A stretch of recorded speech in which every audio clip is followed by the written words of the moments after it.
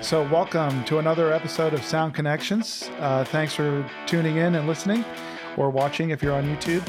And today we got Nick Nanton with us, a guy I've known, I guess. We've met like 24-ish years ago. I was doing some math earlier, which is crazy. And so much has changed since then. And so, normally, like I said a minute ago before we got started, normally I would just have all this memorized, but you're a director, producer with DNA Films US, created over 60 films and a sold-out Broadway show, 22-time Emmy Award winner, unless you've won any more since. No, none since then. And you've worked with people like Larry King and Rudy Rudiger. Yep. Rudiger. And Peter Diamandis. Yep. Songwriter. Received 3 gold records. Songs have been featured on Glee, New Girl, House, and others. And then you're a host of a podcast. You're a host of the Now to Next podcast with Nick Nanton. Yep. CEO of a celebrity branding agency and senior partner with Dixon Nanton PA. There you go. I thought I was busy, but seriously, when do you sleep, man? I sleep great, man. It's, I've learned, it's something I've always known, but I feel like even more recently, like I've been reintroduced to the fact that just having great people on your team changes everything, Yeah. And it's so simple you forget it sometimes, but I always have to remind myself even if I was the best in the world at one thing, even if I was, I'm not sure I am, by the way, that's a really big claim, the best in the world at this, let's just say you focused and you were that good at that. Well, basically you could very easily admit that you're not the best in the world at everything else. And you're probably really bad at some things. And when you just hire somebody or partner with somebody who's great at it, your life changes. My agency runs now, I've got a great staff. I mean, I do a couple hours of meetings a week with them, but they're better than me. So I'm glad to give them advice when they think they need it from me, but they're just better than me. They just do what I do better than I can do, even if I was there. So it allows me to get a lot of things done. Nice. Yeah. Nice. So it'll be interesting to see how you got there because, I'm in that position too, but with just one company. Well, sort of. I guess I've got a couple more, but yeah, I did. And I think in the back of my mind, I've always known that or learned that probably a while back, but it is hard. You got to remind yourself often. Yes. So, we met 24 years ago. So through your cousin Shane. Yeah. Yep. Right. Yeah. So how's he doing? He's doing great, man. He's got a PhD in, I believe, human factors psychology. He's a brilliant dude, and honestly, to this day, I would tell anybody, one of the best guitar players I've ever seen in my entire life. Still playing guitar. Oh my god! I mean, it was funny when I was in college. He would always hit me up man, you should check out this gear. You should check out this gear. And I was working with bands that were starting to do pretty well. So I would call everybody, man. And I that's one of the reasons I ended up meeting you. I would get Dr. Z amps would hook us up with some stuff and full tone pedals. And he was the guy who was in the forums learning about the best gear, Fralin pickups, all this stuff. And so, yeah, still see Shane, multiple times a year. We all live here in the Orlando area, a lot of family here. And he's just an insane guitar player. Yeah. So I think when we met, you kind of just made reference, but it was music first. So that's a question for later, but I'll just cover it now. But what came first? The music, the law, the films? Yeah. Where was your passion back then? Very simple answers. I started playing guitar at 6 because my cousin, my uncle and stuff played, and I saw it, and I fell in love with it. To this day, I have probably an unhealthy relationship with music. My wife's can we just listen to something I've heard before? Because I'm always looking for what's next, right? And so I started playing at 6, started songwriting at 16. I put up my first record at 18, of which was still about 800 copies under my parents' bed. And I'm glad I wanted to stay there. And then I went to undergrad. I mean, we're immigrants, right? So my parents told my brother and I, hey, you can do anything you want in life, just get a profession. And he's 2 years older than me. We're both no. We're teenagers. Nah, it doesn't sound fun. Well, this guy goes to medical school, my brother, and that's not going to happen. I finished undergrad in 2.5 years because I had a bunch of credits from high school.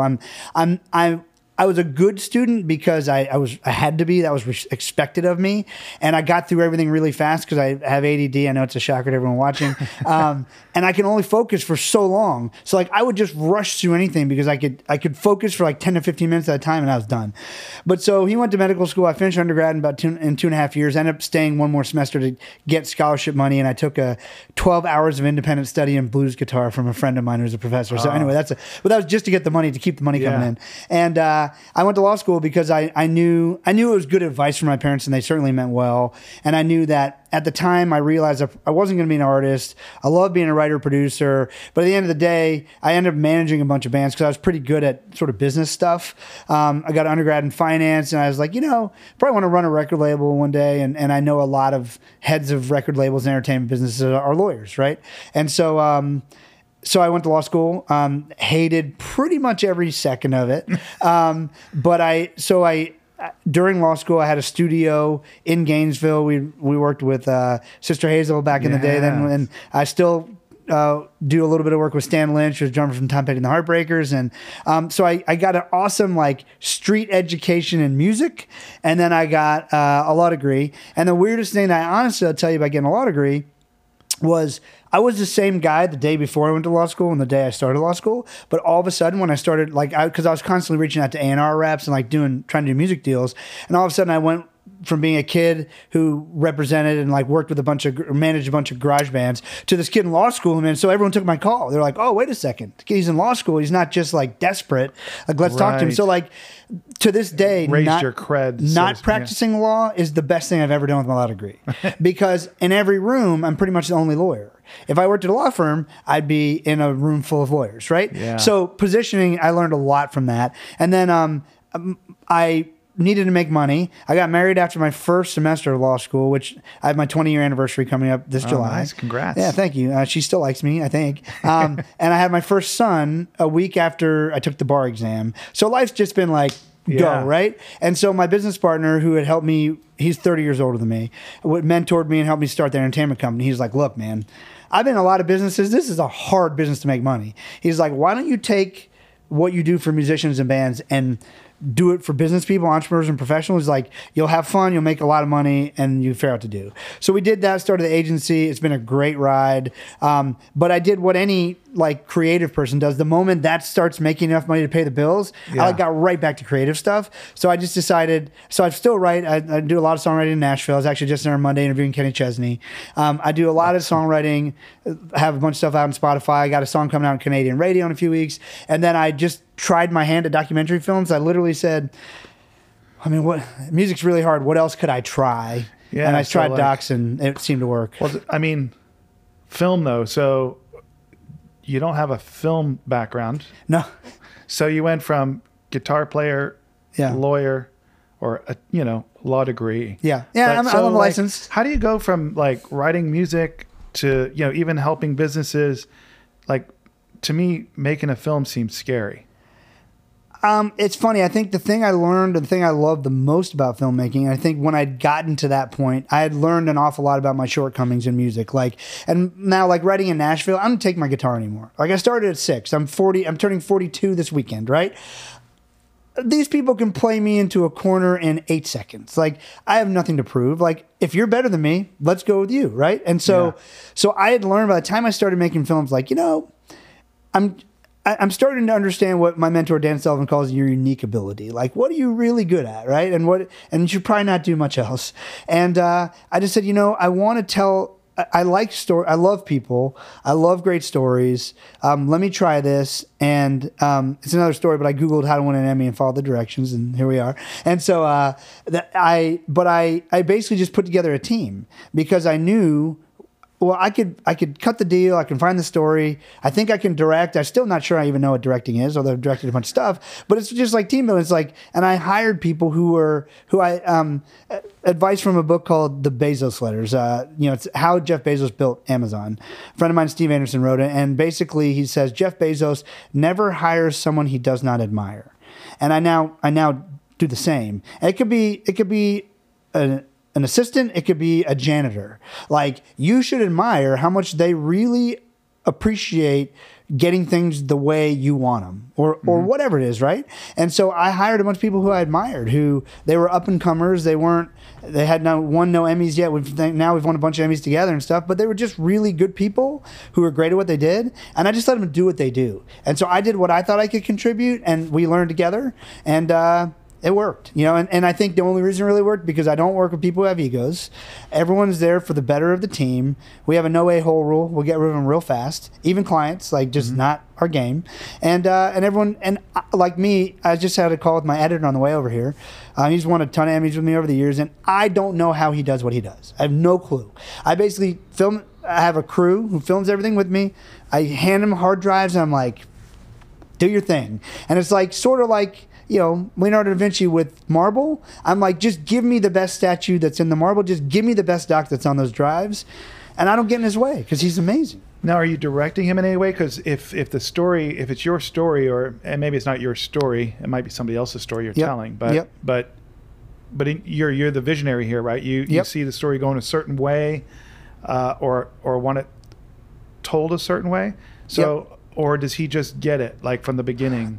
He really just got it from the beginning, but I would say I really think that someone else coined it, that, like, in my conversations and docs, that I bring heart and hope to every conversation, right? They said it, I liked it, so I stuck with it. And that's what we try to do. So I think there's a fabric to those interviews because I do them all, right? Mm-hmm. And there's a definitely, the threads are already being exposed. He weaves them really well. But I don't constrain him. I'm saying, like, hey, if you find a thread I didn't find, let me know and I'll go back and get it or whatever. But now we've done, I think he's done every one of my docs since 2015.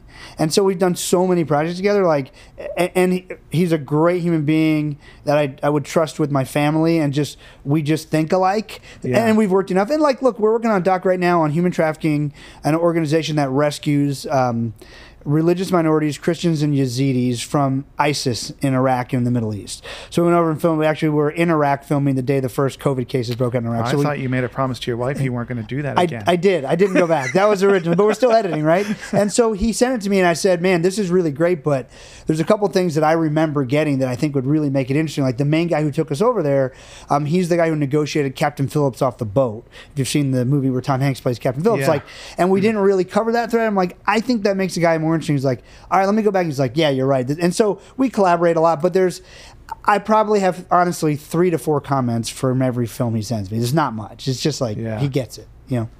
That's good. You're lucky. I'm very lucky. Yes, very lucky. But I think he tells me he's lucky because I'm not trying to do his job. Like, you get a lot of people who want to put their fingerprints on things. It's like, well, why don't you do what you do, and how about you let me do what I do, and we'll both be better. And I think some people are just control freaks. I learned a long time ago, man, that, the more other people are doing what they're supposed to be doing and I can just do what I want to do, like, again, unique ability, it's a concept, like, what would you want to wake up and never want to retire from and just do one thing every day, and you'd be more motivated by it, you'd be providing more value to the world, and if you want to, you could charge for it. For me, you can tell I've done enough work and spent enough money figuring it out. It's pretty esoteric. I try to have impactful conversations that lead to produced outcomes. So if you ask me to do it on a podcast, I would love to have an impactful conversation with Clinton. If you said, will you write a book for me, Clinton? I said, I'll say, I'm going to have an impactful conversation with a ghostwriter, and they're going to produce that outcome for you. Or behind the camera, in front of the camera, in the podcast. Really, I spend my day having conversations with great human beings. So it's like, why would I ever want to stop that? So what are your days like now? So you're making this film, you're having to travel to places like Iraq or other places around the world. You've still got your law firm, or? Yeah, we do a little bit of IP work for people. I don't do any of it, of course. We have some really good partners and of counsel, friends I went to law school with who are great at the work. I just maybe better at bringing it in, and so they do that. So we have that, but that's not real active. We do some stuff. And you're doing your podcast, right? So, so what's a day like for you, or a week like for you? Are you? This would be a typical week right now. So I'll tell you what I did this week. I got a text from Kenny Chesney last week. I'm doing Dick Vitale from ESPN's Life Story. They're very good friends. We were texting back and forth trying to find a time for an interview, and he said he'd be in Nashville this week, Monday or Tuesday. We ended up saying, hey, Monday's actually better. So me and one of my camera guys flew in Monday morning, landed about 8:30. We had some lunch, got set up. I showed him a few Nashville spots. Kenny came in, did the interview at 3 o'clock. We were on a 6:30 flight back home. So I left the house at 6 a.m., was back at the house by 10 o'clock to watch the second half of the college football championship. A lot of times I can't get home the same night. That's how it happens, but I could, so I did. Tuesday, I had some meetings with my team because I missed the Monday meetings. I had a pre-production meeting, and then my son had a soccer. Both of my boys, I have 3 kids, 2 boys, 16, 14. My daughter's 10. Both of my boys had soccer games in Lakeland yesterday. So I had some meetings throughout the day, and I got to Lakeland. I took some calls in the car. I worked out with my wife first. I don't start any meetings before 10:30, so we work out every day together. Start meetings at 10:30. I always take lunch off because I think you should. I think you should enjoy food. I do. And then I typically have my last meeting by 5. Yesterday, my parents live in the area, so we met at 4 o'clock. I had my last podcast at 3 o'clock.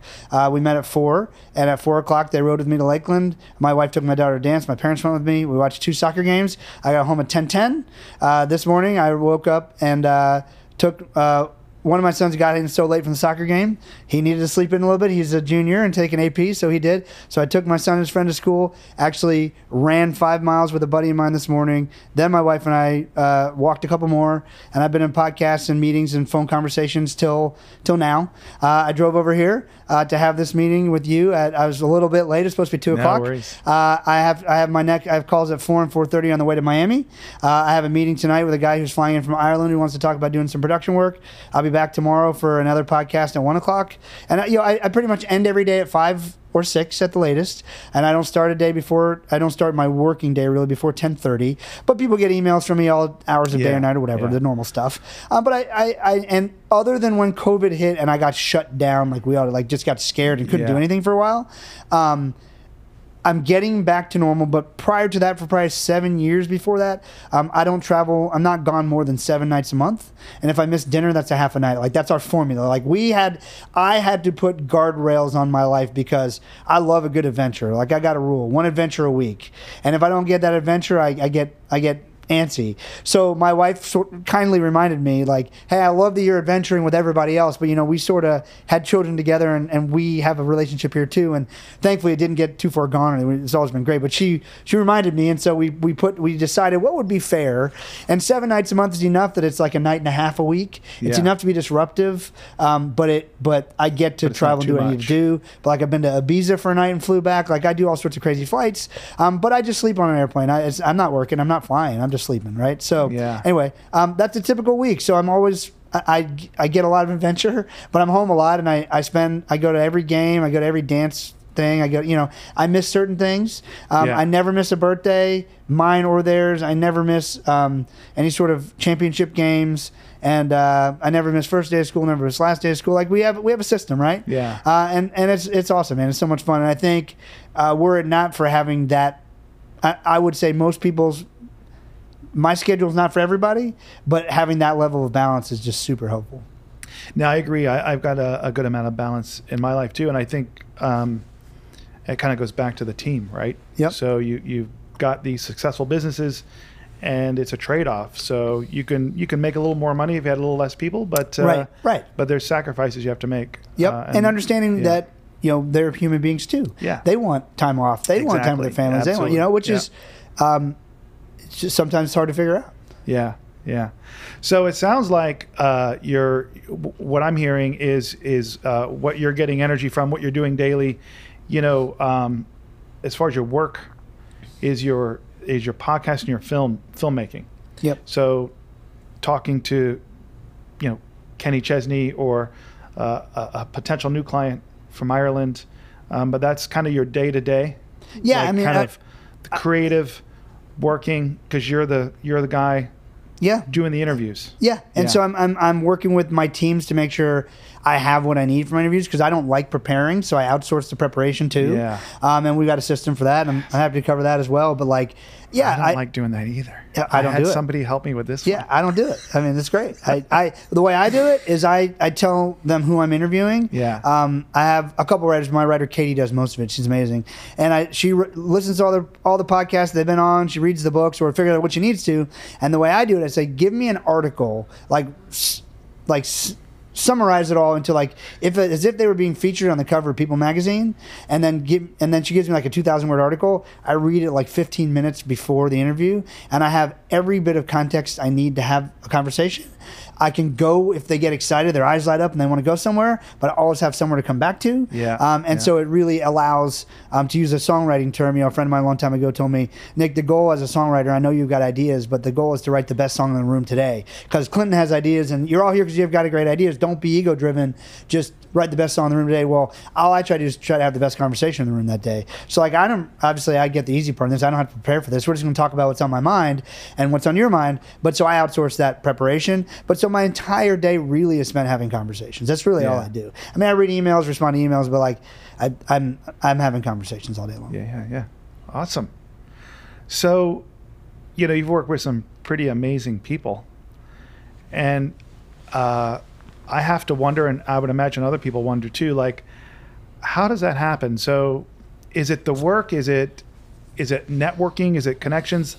So, so the people you're working with today obviously are maybe, just for lack of a better description, much more high profile in the public eye than maybe what you were doing 15 years ago, right? So how did that happen? So a couple things. Yes, they definitely are now. I have more high-profile people than before, but also part of the thing I love is telling stories people you have no idea who they are and all that, right? Like in a hut in Iraq, right? So that's interesting and fascinating, and it's human. I never expected. Film has, at least the films I make, documentaries, have this really, for me at least, unexpected unfair advantage. And the unfair advantage is when you make quality films, and I can proudly say that because it's not about me. My team is the best in the world. Like, I could screw it up, they could still make a great film. They make great films despite me, we'll put it that way. And so, and when you do work that is impactful and it's well done, it has heart to it. I don't do any like hit pieces. I'm not trying to get in. Like, I just don't. I mean, some people deserve it, right? But it's just I don't want to spend my life doing that. I don't want to spend my life in that negative space. They really appreciate it. And then when they like the way you have represented them or their story, whatever. First of all, like Dick Vitale, I met him doing Rudy. So you meet, like, the network's insane. Right. So when I'm doing Rudy's documentary, he's like, you got to interview Dickie V. So I interview Dickie V, and then all of a sudden, like, man, who's told your story? He's like, no, I'm like, let me tell your story. And then all of a sudden, so for Dickie V, man, I'm interviewing. I just interviewed Kenny Chesney. I've got Shaq and Barkley coming up. I got LeBron James. I got who's coming up. I've got Coach Calipari. I've got Coach K. I've got and then all of a sudden I get a text. It's me, Charles Barkley, Shaq, and Dickie V. I'm like, did I just make the Mount Rushmore of the NBA? Like, what happened?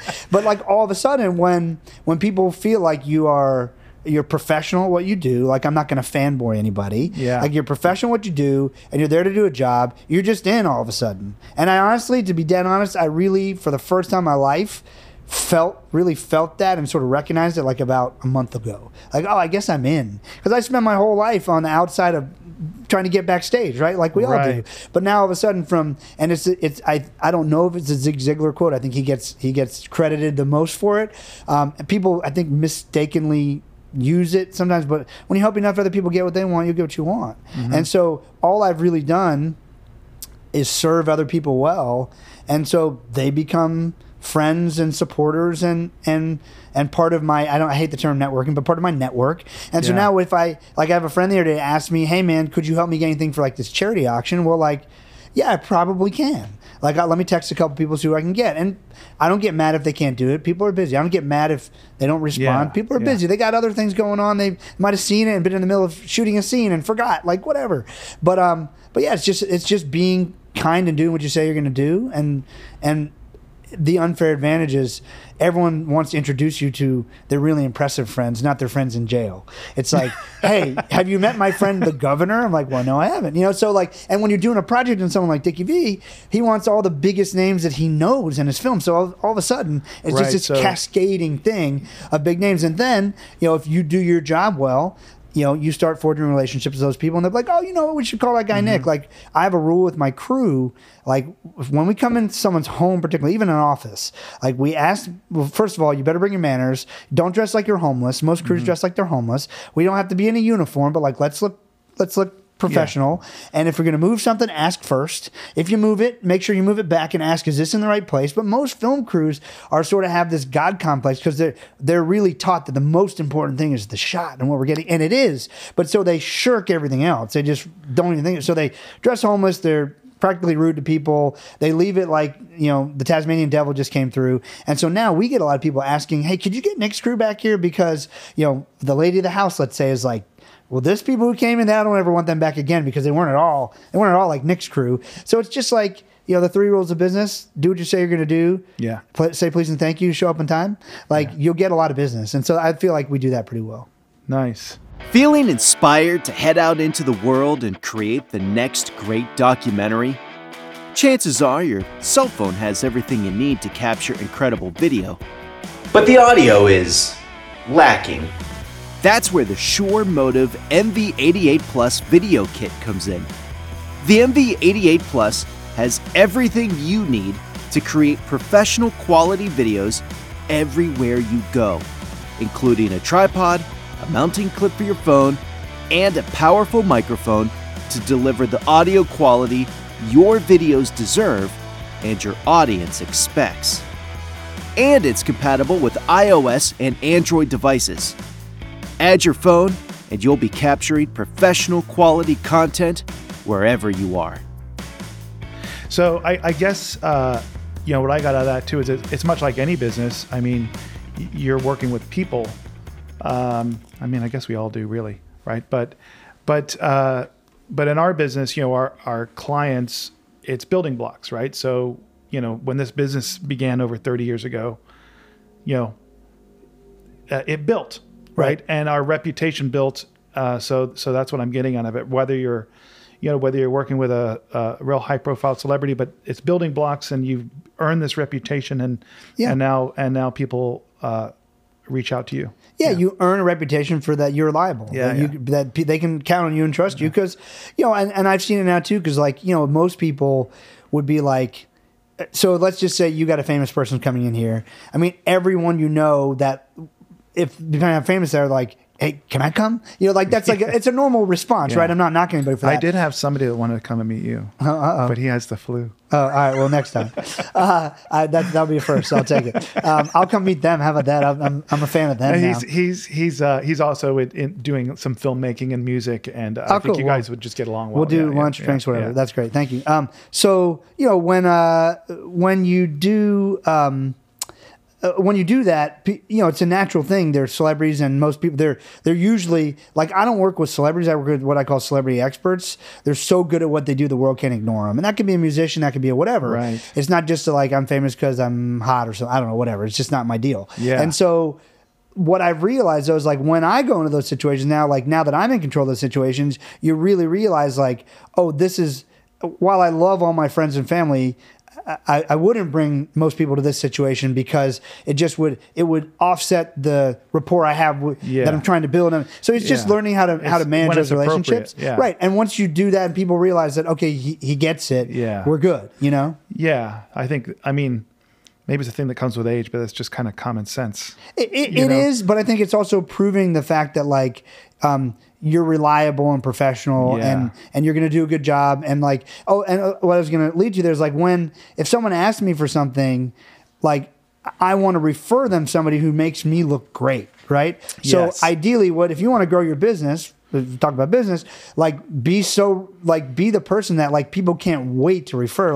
They're going to think I'm a rock star because I know him. Yeah. I'm going to bring him in. I'm going to a meeting this afternoon in Miami. Friend of mine from Sarasota is this guy's looking for a chief marketing officer who is a really good storyteller. And I sort of told him that's really not, what do you really want? He really wants some film type stuff. He's like, well, hey, how about this? What if I brought in my friend Nick, and he built up my resume, and what if we just let him tell your story and then I go hire you as CMO? And the guy's like, you could get him to come, it was really great because we've got a great relationship. He knows I'll deliver for him. So I'm driving out of Miami to go have dinner with these guys because he knows, and I'll get business from it. And whether I do or not, that's just the way it works sometimes. But he was proud to be able to refer me and bring me in on the deal. And that's what you want to be. Yeah. I'm a big fan of that. This was in a previous podcast, but somebody accused me of being a connector. Yeah. But I love it.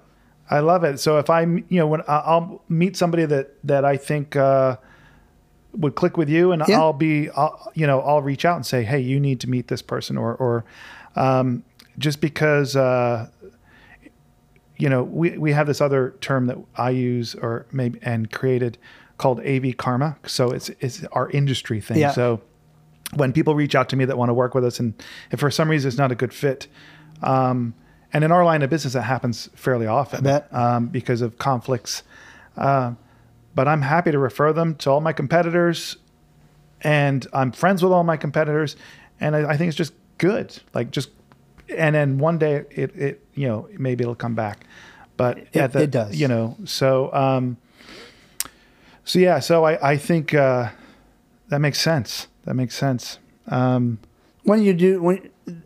those cases, it's funny. It's like that's just it's just doing the right thing. Yes. And it will burn you every now and then because someone is not in it for the right reasons. But Right. it's funny. Like I'm a huge Florida Gators fan. My wife is the biggest, probably Florida Gators fan maybe in the world. Like crazy. Born in Gainesville, only missed a handful of home games. I had to go to a wedding one time because she didn't commit. I thought she was coming to the wedding with me. I had to go to the wedding. She went to the game.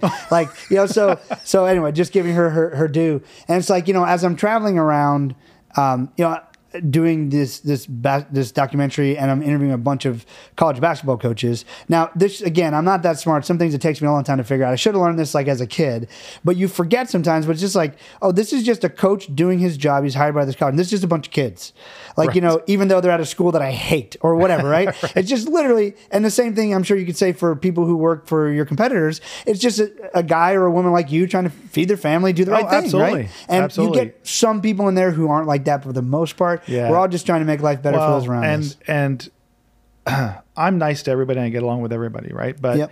but if you always do the right thing, it works out, right? It really Absolutely. does. Yeah, I think that's just a good rule of thumb for anything.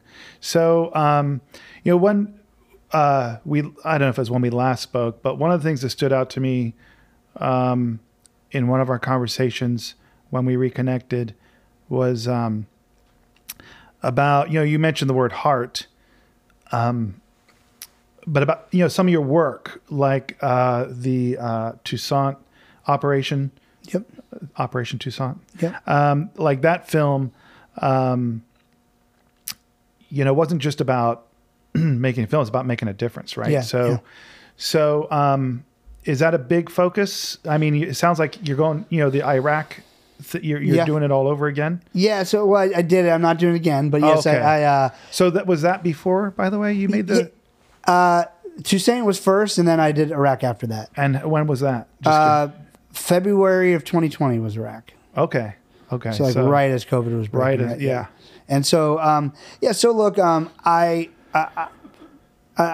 spiritually, I'm a Christian. I believe, to whom much is given, much is expected. And I think that's whether you believe, have my faith background or not. I think it's just a good thing to think. Absolutely. Good way to think.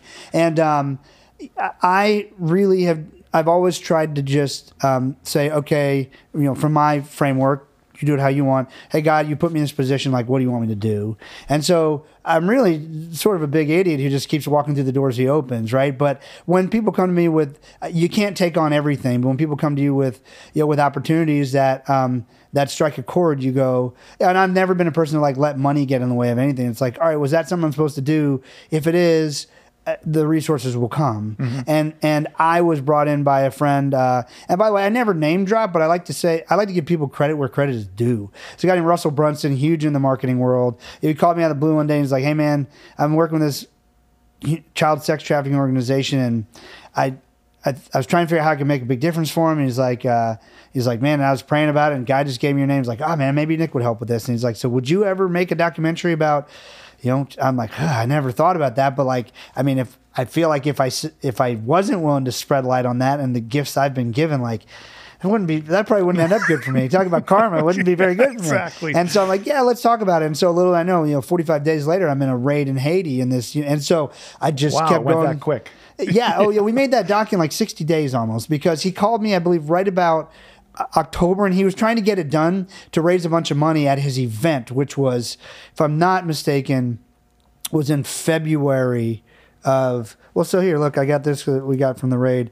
The raid was January of 2018. I got the first call right before Halloween of 2017. So yeah, so like it was end of October, so November, December, so middle of January, and then we had to have the doc ready to go by middle of February, and he raised $1 million in 2 days with it. But it was like, you got to be able to get, it's like, all right, we'll try. I've never done this, but we'll try. So, but I just kept going where the story went. But I mean, obviously you can't see something like that, whether it's on screen or in person, and not be changed somehow. Yeah. And it's I now am on my 4th doc on trafficking. We did the one in Haiti. We did one in Colombia where the organization had filmed everything of the raids, and we went back and retold the story. And that hit some film festivals, did really well. And now that's about to come out, called Triple Take. It's about 3 raids at the same time in Colombia in different cities. Then there is another one we made for the Nazarene Fund. It's actually Glenn Beck started the organization. And I'm not into politics at all. I don't even know what most people stand. This is not my thing. Glenn Beck's a great human being from my interactions with him. And so we went over and told that story. And then I started talking about trafficking and learning so much about it, where people just kept saying like, oh my gosh, that's so crazy that's happening in Haiti or Colombia or Iraq. And I literally said the words, you don't understand, it's happening right here. Yeah. So many times that I'm like, okay, I'm making a film called It's Happening Right Here. And so I did, that's at film festivals right now. And that's all about trafficking in America and how, I mean, to put it bluntly, kids from every neighborhood and every creed, race, color, and socioeconomic status are being trafficked physically or digitally, just through being forced to do things against their will and videotape it, either by themselves or with other people, and it's being sold, or they're being blackmailed online because they fell for it when some person they found really attractive sort of courted them and started trading nude pictures with them, and then they find out that that's not really that person. It's a 47-year-old man in Iowa. Yeah. And now that I have naked pictures of you, here's what you're going to do. I'm going to put them on the internet. I'm going to send them to your parents. I'm going to send them to everyone at your school. I'm going to post them up. I'm going to blah, blah, blah, blah. And all of a sudden, a kid, which is typically what it is, I mean, but even an adult, like they have no idea what to do next, because now they feel really stupid. Yeah. And in most cases, they don't feel like they could go talk to their parent or an adult. So they make hundreds, if not thousands, of really bad decisions after that because they're being blackmailed. And so the film really sort of covers the different ways that happens through Instagram, TikTok, Fortnite, Roblox. I mean, anywhere 2 or more Discord. Are gathered, there shall be trafficking. So yeah, that's nuts. It is nuts. So I try to do things like that because I think it's the right thing to do. And I'm just interested. I'm doing a doc on reading right now, which I was brought into, and I have no idea. Reading? I had no idea so there's illiteracy and there's what we call subliteracy, which is sort of like food insecurity. Like you're not reading the level you should be. I'm not going to get the stats exactly right because I haven't looked at them the last couple of weeks. I'm doing like 8 things, but it's close to this. The entire United States of America, since we have been measuring reading proficiency of kids in school, we have never scored higher than, I believe it's 43 or 46% passing rate, basically, of proficiency. Gosh. More than half of the country cannot read correctly. And you really don't know it because everyone hides it. And so at the lowest levels, it ends up in, incarceration and those, because if you can't read, you can't get a license, you can't work a job, you can't do pretty much anything, right? Right. And the subliteracy levels of they, for many reasons which are debatable, but there's good arguments on both sides, like keep matriculating kids up so they just graduate, but they really are, they're 18 and they're reading at a 2nd or 3rd grade level, or they're dyslexic and what. I mean, it's a mess, dude. Like, so I was brought into it by this guy who is now in his 80s, but he was a school teacher in California for 13 years, and he could not read. And it's like, wait, can't be true. And so Oprah did a story on him. He was in Chicken Soup for the Soul, and I'm like, wait, tell me more. And as it turns out, there's more than 50% of our students are falling through the cracks. And you really don't know about it because most people don't want to talk about it if their kid is struggling, or if you were struggling, you wouldn't. It's not something you talk about. So my mind was blown. I'm like, all right, I got to help spread this word because there's solutions. A lot of people think it's conspiracy or politics, I'm like, look, I got no dog in this hunt other than that. I want kids who feel they're dumb because this isn't working for them. They know there's other solutions. I want adults who never learned to read. We filmed a guy who, as he learned to read in 1 week, he's 63, didn't know how to read, and he was an executive, and just saw the weight lifted from his face and his whole life change. So I want adults to know it's never too late, and you're not dumb. Your brain is not broken. And the third one is I want people in lower socioeconomic situations is typically people of color. They get screwed the most because typically those school districts don't have any money, and they don't, and just some familiar situations don't allow for extra tutoring or money to do it. So, and I want to help create awareness so they can get the resources. I'm not here to blame anybody, but we can do a lot better job. So how did this story come to you then? So did he find you, or did you find him? Yeah, so I did a documentary on my friend Jack Canfield. Jack wrote all the Chicken Soup for the Soul books. Okay. 500 million sold around the world, right? Incredible story. Yeah. Never will happen again, I'm pretty sure. And so I get an email from this guy, John Corcoran, and said, hey, I'm friends with Jack Canfield. I love what you did for him. I told him I wanted to share my story in a bigger, more impactful way. And he said, I should reach out to you. Nick. Here's a video when I was on Oprah. Here's the whatever. I watched it. I emailed back and said, man, that's a really cool story. I just don't know that it's like, your story's been told. I don't know if it's big enough for like a doc. And I sometimes, sometimes you don't see it. Sometimes you're super busy. Sometimes you just want to make sure someone on the other side of the line has enough fight, because if we're doing this, it's a battle. Like you're working closely for a year, 2 years. Like you want to make sure it's not like a passing interest, because I'm going to spend my life doing it, right? Right. And it was really that I just wasn't sure, and I was busy, and I didn't know where funding would come from. I didn't know him at all. And he's like, if you just give me like 30 minutes and let me share with you, I think you're going to see the story's way bigger than you think. And so like, now he's pitching me. Great. The guy's got a little tenacity to him. Yeah.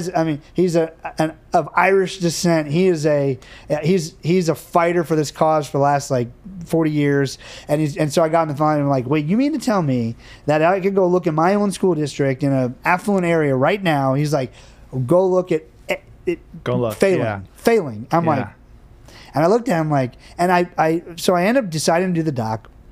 We put out a press release about it, and I got like the two main comments that stuck out to me. My uncle actually said, "Oh boy, Nick, they're coming for you now. Like you are gonna get so much hate mail." So I'm like, I said to my uncle, I'm like, look, that's possible, but like I would totally expect that if I approach this story with blame and shame and vitriol, but I'm not. I'm approaching it from like, hey, what's happened to get us here, and what can we do better? Like that's really, and. So that was number one. Number two, a friend of my son's at school sent me a private message and said, hey, if you find anything that works, let me know, because we've been struggling for a long time and cannot figure it out. And as I go through these things, like it's sort of, as I said, I have ADD. One of my sons has ADHD. And, when you are dealing with something that you don't, especially a child, and you don't know how to fix it, it doesn't matter if it lasts 2 days or 2 years, it feels like hell the whole time. Yeah. And as soon as I saw multiple people, like this guy is 63 years old, comes and learns how to read in a week, and his whole life changes. I'm like, this is not a life sentence. So like, I have to tell the story. And it's been mind blowing just to see what happens in it. Yeah. So I just watched, do you watch CBS Sunday Morning? I don't. It's a great show. Probably don't have time. There's always time. That's a great show, but it's usually a feel-good show, but they have really interesting stories. And Sidney, oh my gosh, Poitier. Did you know he couldn't read? I saw that recently. People now sort of send me all the reading stuff, right? So a lady, I think it was met with him every day, or a man every day for a while? I think it was a man. So he worked in a restaurant. I think he was a dishwasher. Okay. And he's an immigrant as well, right? From, I forget, one of the islands. Okay. Probably not far from you. Yeah, probably not. But yeah, immigrated and worked. He worked when he grew up. He worked in a restaurant as a dishwasher, and somebody made a comment about something in the newspaper, and he said, "Well, I can't read it." And that person, every day, every night, after work, after the restaurant closed, would sit with him and teach him to read. I mean, that's humanity, right? Like that's my favorite thing on earth. It's like at the end of the day, you're a human being, I'm a human being. Let's just talk about it. Like, how can I help you? And so, to me, the richest experiences of my life have always, and especially I tell anyone, if you don't know what to do next, just serve somebody. Yeah. You'll be shocked at the opportunity that comes your way, because you can't be creative in a state of of scarcity. But when you open your mind to, like, first of all, it's not about me anymore. Like, if you hyper focus on yourself, you never solve anything. When you've realized it's not about you, there's a world that's going to live and breathe even after you die. They're going to be sad for a little bit. It might be one person, might be nobody, might be millions. Who cares? But you're gone. It doesn't matter. But man, if you just find someone to serve, like, opportunity, abundance, creativity, just like shows up. So those are the stories I love, and why I love telling stories, because there's way more of that going on in the world than anyone knows. Because it's not publicized. Yeah, it's just not, right? And people typically don't talk about it, right? Absolutely. So on another note, if you want to be introduced, I could introduce you to a friend of mine named Julia Young, who runs a not-for-profit called Page 15. Okay. Which is an organization dedicated to helping underprivileged kids get the tools and resources they need to read. Anyone doing that, I'd love to meet. Yeah. I always say at this point, who knows what happens? So yes, please. And then, weird coincidence too, very much into music. Yeah. And their big fundraiser they just did, I was there. They do it. Well, I think they had to take a couple of years off because of COVID. They just did it late last year. It's called Mixtape, and they it's a concert. Well, I like all those things. Yeah. So there's definitely some synergy there, and they're super good people. Her and her husband. Cool. Yeah, please. Yeah. So what's next for you? So I mean, you're gonna keep making films, but like, what's is there anything sort of? There's a few. I mean, so the agency that we have, I love serving the clients we serve. I just turned over the day-to-day to people who are better than me at it. So we'll continue to do that and help entrepreneurs, professionals find those opportunities to share their story, because literally there are amazing people, whether they ever will make it to to Nobel Peace Prize status or not. There's amazing people in every community who sometimes they're just really great dentists, and they also do this. But like, everyone has a story to share, and I love helping those people share their stories so they can help more people. And then music, I just can't quit. It's just the drug of choice. So I'll continue to do that. I love doing that. It's interesting. Forever, I really shied away from the idea of writing any music for my documentaries because I thought it could be corny.